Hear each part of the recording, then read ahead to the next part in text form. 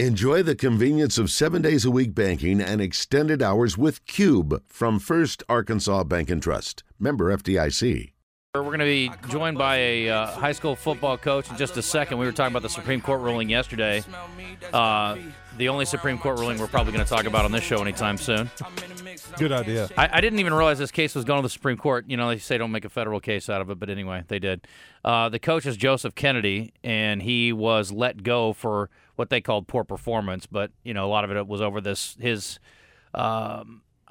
insistence that he was able to pray at the 50-yard line after games. And they basically told him, look, you can pray after games. We got to do it in a more private place. And he's like, no, I'm going to pray out here. And so that became a bit of a sticking point for them.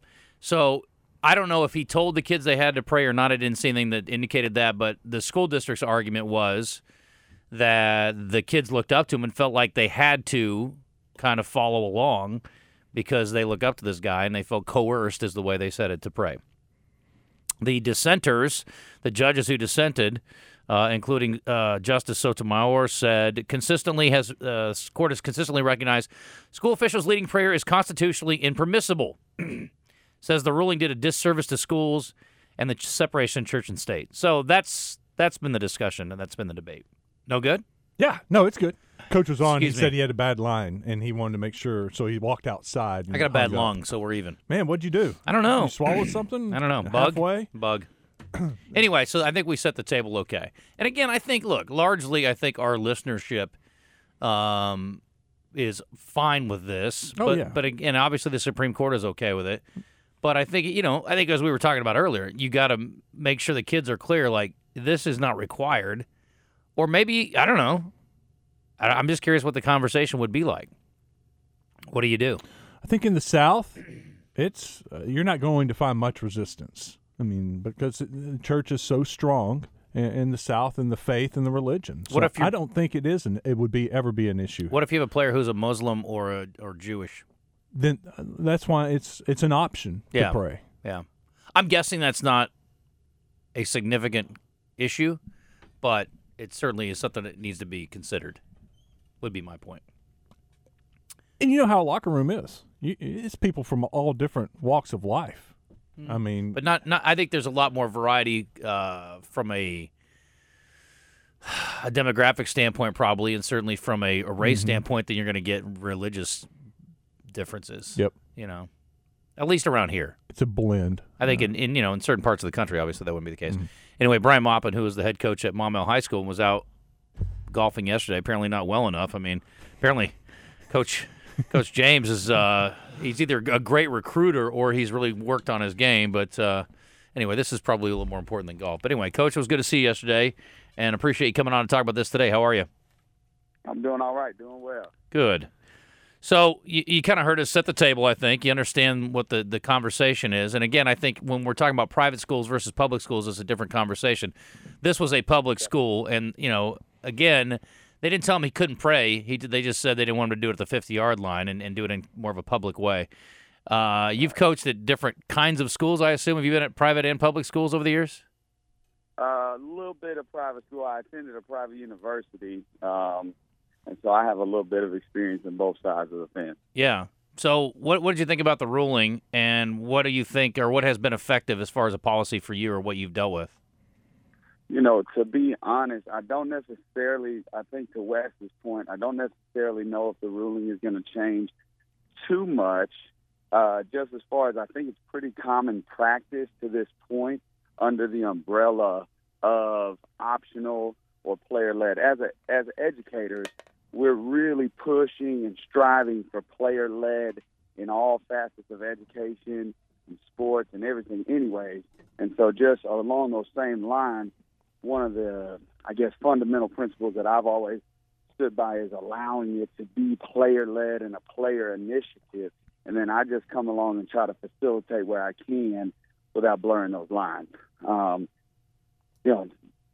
Selfishly or in my own point of view, because of my own religious views, I'm excited that I get to openly participate now without, getting in trouble or worrying about any of those kind of things. But I think that's one of the great things about this country is being able to practice your religion publicly without fear of persecution. You know, we talk in church on Sundays about the persecution that the apostles and disciples, you know, experienced for their faith.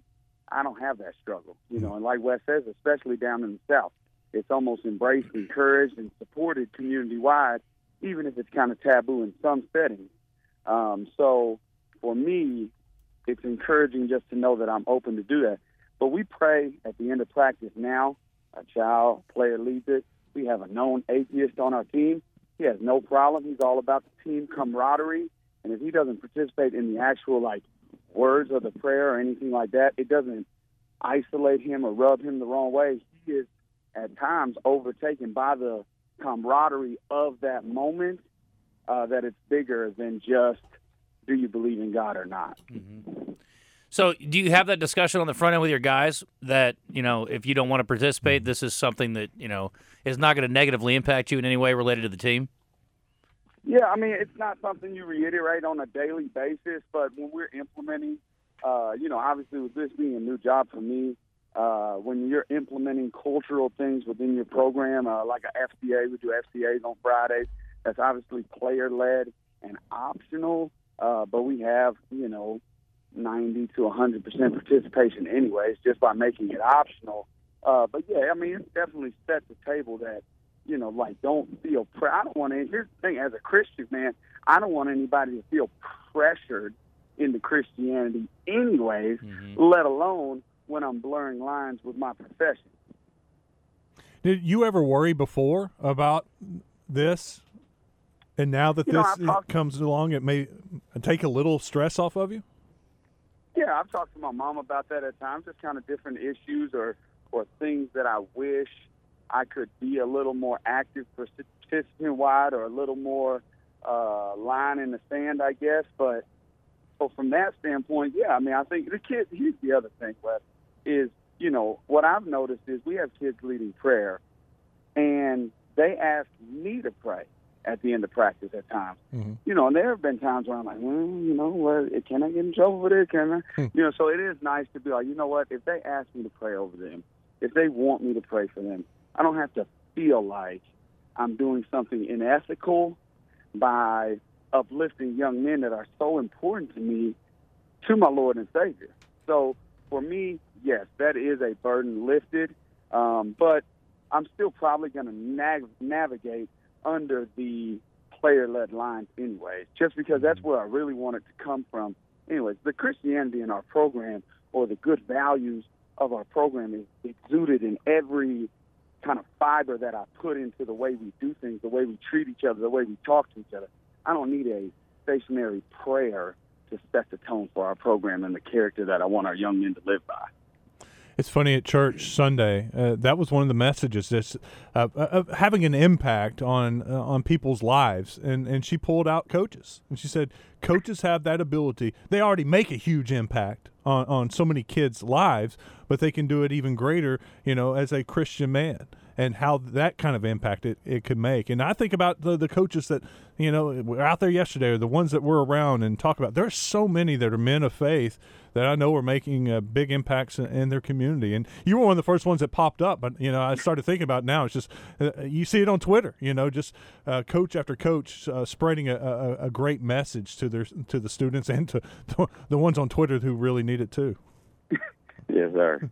No, I mean, definitely. I when deciding what I wanted to do as a profession, you know, youth pastor and things like that came up. I'm obviously a father now, but thinking about my life, just like you said, when I lost my virginity, when I had a big struggle in my life, I didn't tell my parents, and I dang sure didn't tell my youth pastor. I talked to my coach about that. And so for me, I take that responsibility very seriously, because good or bad, you're going to be that resource and that outlet for these young men. And so I take it really serious that I get to be a good outlet and a good reference for these young men to make good decisions in their lives, because they're looking to us, coaches. They're looking to us, whether our advice is foolishness or whether it is glorifying, and they are looking to us.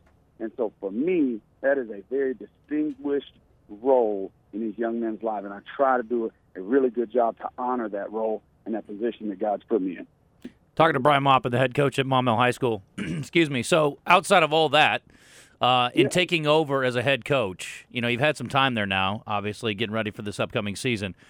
What are the challenges? I'm just curious. Like when you walk in that door, I'm just thinking like how overwhelming it is. We talk about coaching changes all the time, usually related to college, and you're just like, oh, they got it figured out. They got a way to do things. I mean, I would think there's got to be some things about that are, create anxiety or nervousness or whatever you want to call it. I mean, there's a lot that goes into that, winning your guys over, teaching them the way you want things done. I mean, how's that process gone for you, and what are the things that are kind of the cornerstones for you? Yeah, I mean, I think the biggest thing, and obviously college coaches got a lot going on, so this is in no way, to devalue what they go through taking over a job, is when I take over a job, it's not like I'm able to clear the room out and bring in my own guys and fire everybody in it. Like, I have to cultivate a room full of grown men first. Like, some men who have been at that school longer than I've been in coaching. And so, for me, one of the most important, cornerstone things that I had to do coming in was I had to get the people that were there on board with what I see the vision for Maumelle football and Maumelle High School and the Maumelle community, because those are the guys that are going to be in the trenches with me, winning over these hearts, putting in these plays, getting these guys to buy in. And if I can't get buy-in from that room, then I'm fighting an uphill battle the whole way. And in public education, I can't just be like, hey, this guy's not molding with my vision. He got to go. That's not how it works. And I was extremely blessed with the guys that I've inherited from there. Coach Horton did a great job of setting the table for me to be successful. I was able to hire some really good guys and get them in. I think I have one of the best OCs in the state, Carter Bertram, Greenbrier product, coached quarterbacks at Arkansas Tech. He's done a phenomenal job. But really it's like you said, the biggest thing is not skipping a step and taking anything for granted or assuming that these kids, these coaches, these communities knows the right way to do things. Not even the right way, the Brian Maupin way to do things, the way that I think will make us the most successful. And so, from even hand placement on a blocking technique to the way we put on our shimmels in the morning to the way we wash clothes, the way we keep the facility clean, every meticulous detail becomes so important because we're putting in a brand new offense, a brand new defense, and most of all, a brand new culture. And any kind of thing that just gets kind of pushed through the cracks can erode all of that you're building. And so really just trying to stay on top of those, how we warm up, the way we count, the way we talk to each other. I stopped a spring practice. We had a guy make an interception. He wanted to roll the ball back to the receiver. I said, whoa, that's never going to happen in this program again as long as I'm here. When we celebrate, we are going to celebrate big. Y'all have probably seen that. I know Wes has seen that on TV. I'm going to celebrate big, but my celebration is always going to be about us, not about degrading the opponent. We are going to have respect for the opponent, and then we're going to celebrate like crazy because we know the work that went into making that play, to calling that check, to making that interception or that game-winning touchdown. We're going to celebrate like crazy, but it's going to be about us. It's not going to be about degrading anybody else. We don't have to degrade anybody to show excitement in our own play. How is it going so far in Maumelle? I think it's great. I was actually talking to Coach Bertram the other day, our offensive coordinator, and we kind of just had a sit down and exhale right before the dead period. I feel like both of us feel like we're ahead of schedule. Team camps at 707s went really well. Obviously, we're not where we need to be X's and O's to compete for a championship like we need to. But what I wanted to see was our guys compete at a high level, and they did that. They did that all 3 times that we did our competition days so far. They competed with the very best at a really high level. Their character never slips, and we're getting there. And we're going to have some really good players take the field for us this fall. I'm really excited to see what they can do. The other trap of the situation is, as a coach, it's easy to take a 5-year approach or futuristic approach of, this is, we'll build it up. This is going to be a process and all. Well, I owe it to these seniors. They don't have 5 years. They don't have 5 years. This is their senior year, and they want to win a state championship, and they want to go to college, and they want to have the greatest senior season of their lives. And so so I can't take a 5-year approach with these young men because they got a 1-year approach. They got a 6-month approach at this point. And so I have to pour everything I have into making this senior season the very best it can be for those young men in the room. Brian Maupin, head coach of Maumelle, joins us on the Brandon Moving and Storage Hotline. We were talking about the coaching demands, how they've changed over the years. We've seen some really good coaches get out, whether they just move into administration or totally get out of the profession. How have you seen the demands of coaching change over the years? Yeah, I mean, I think the biggest shift is, from the beginning, I was a guy who was trying to work over spring break and put the kids through workouts and open up the weight room. And I was like, so for me, and I don't know if that's because I played college ball and it's just kind of ingrained in you, like it's a year-round thing. But what I think the biggest change is that is now the MO, the modus operandi in high school sports. It's like, hey, you got the 2-week dead period, but the summer is nice. No more bye in May, see you in August, That's like I was doing our summer calendar this year, and I put like coaches report and fall camp, and I'm sitting there thinking about it. I'm like, what is even fair? We're going to see them 2 days before that Friday, and we're going to work out, condition, and practice. Like, there's no real, there's no difference. It's just a never-ending grind. And I just think that if you want to compete at the highest level, it takes that level of buy-in and dedication. But the thing that I've noticed is the kids are all for it. And even the coaches of programs that aren't working like this, those kids are finding personal trainers. They're finding somebody to train them. They're seeking out this level of training and preparation from somewhere. So open your doors and provide it yourself because they're going to be seeking out this level of training year-round regardless. Coach, thanks for the time. Covered a few topics there. Appreciate it very much, and good luck this season.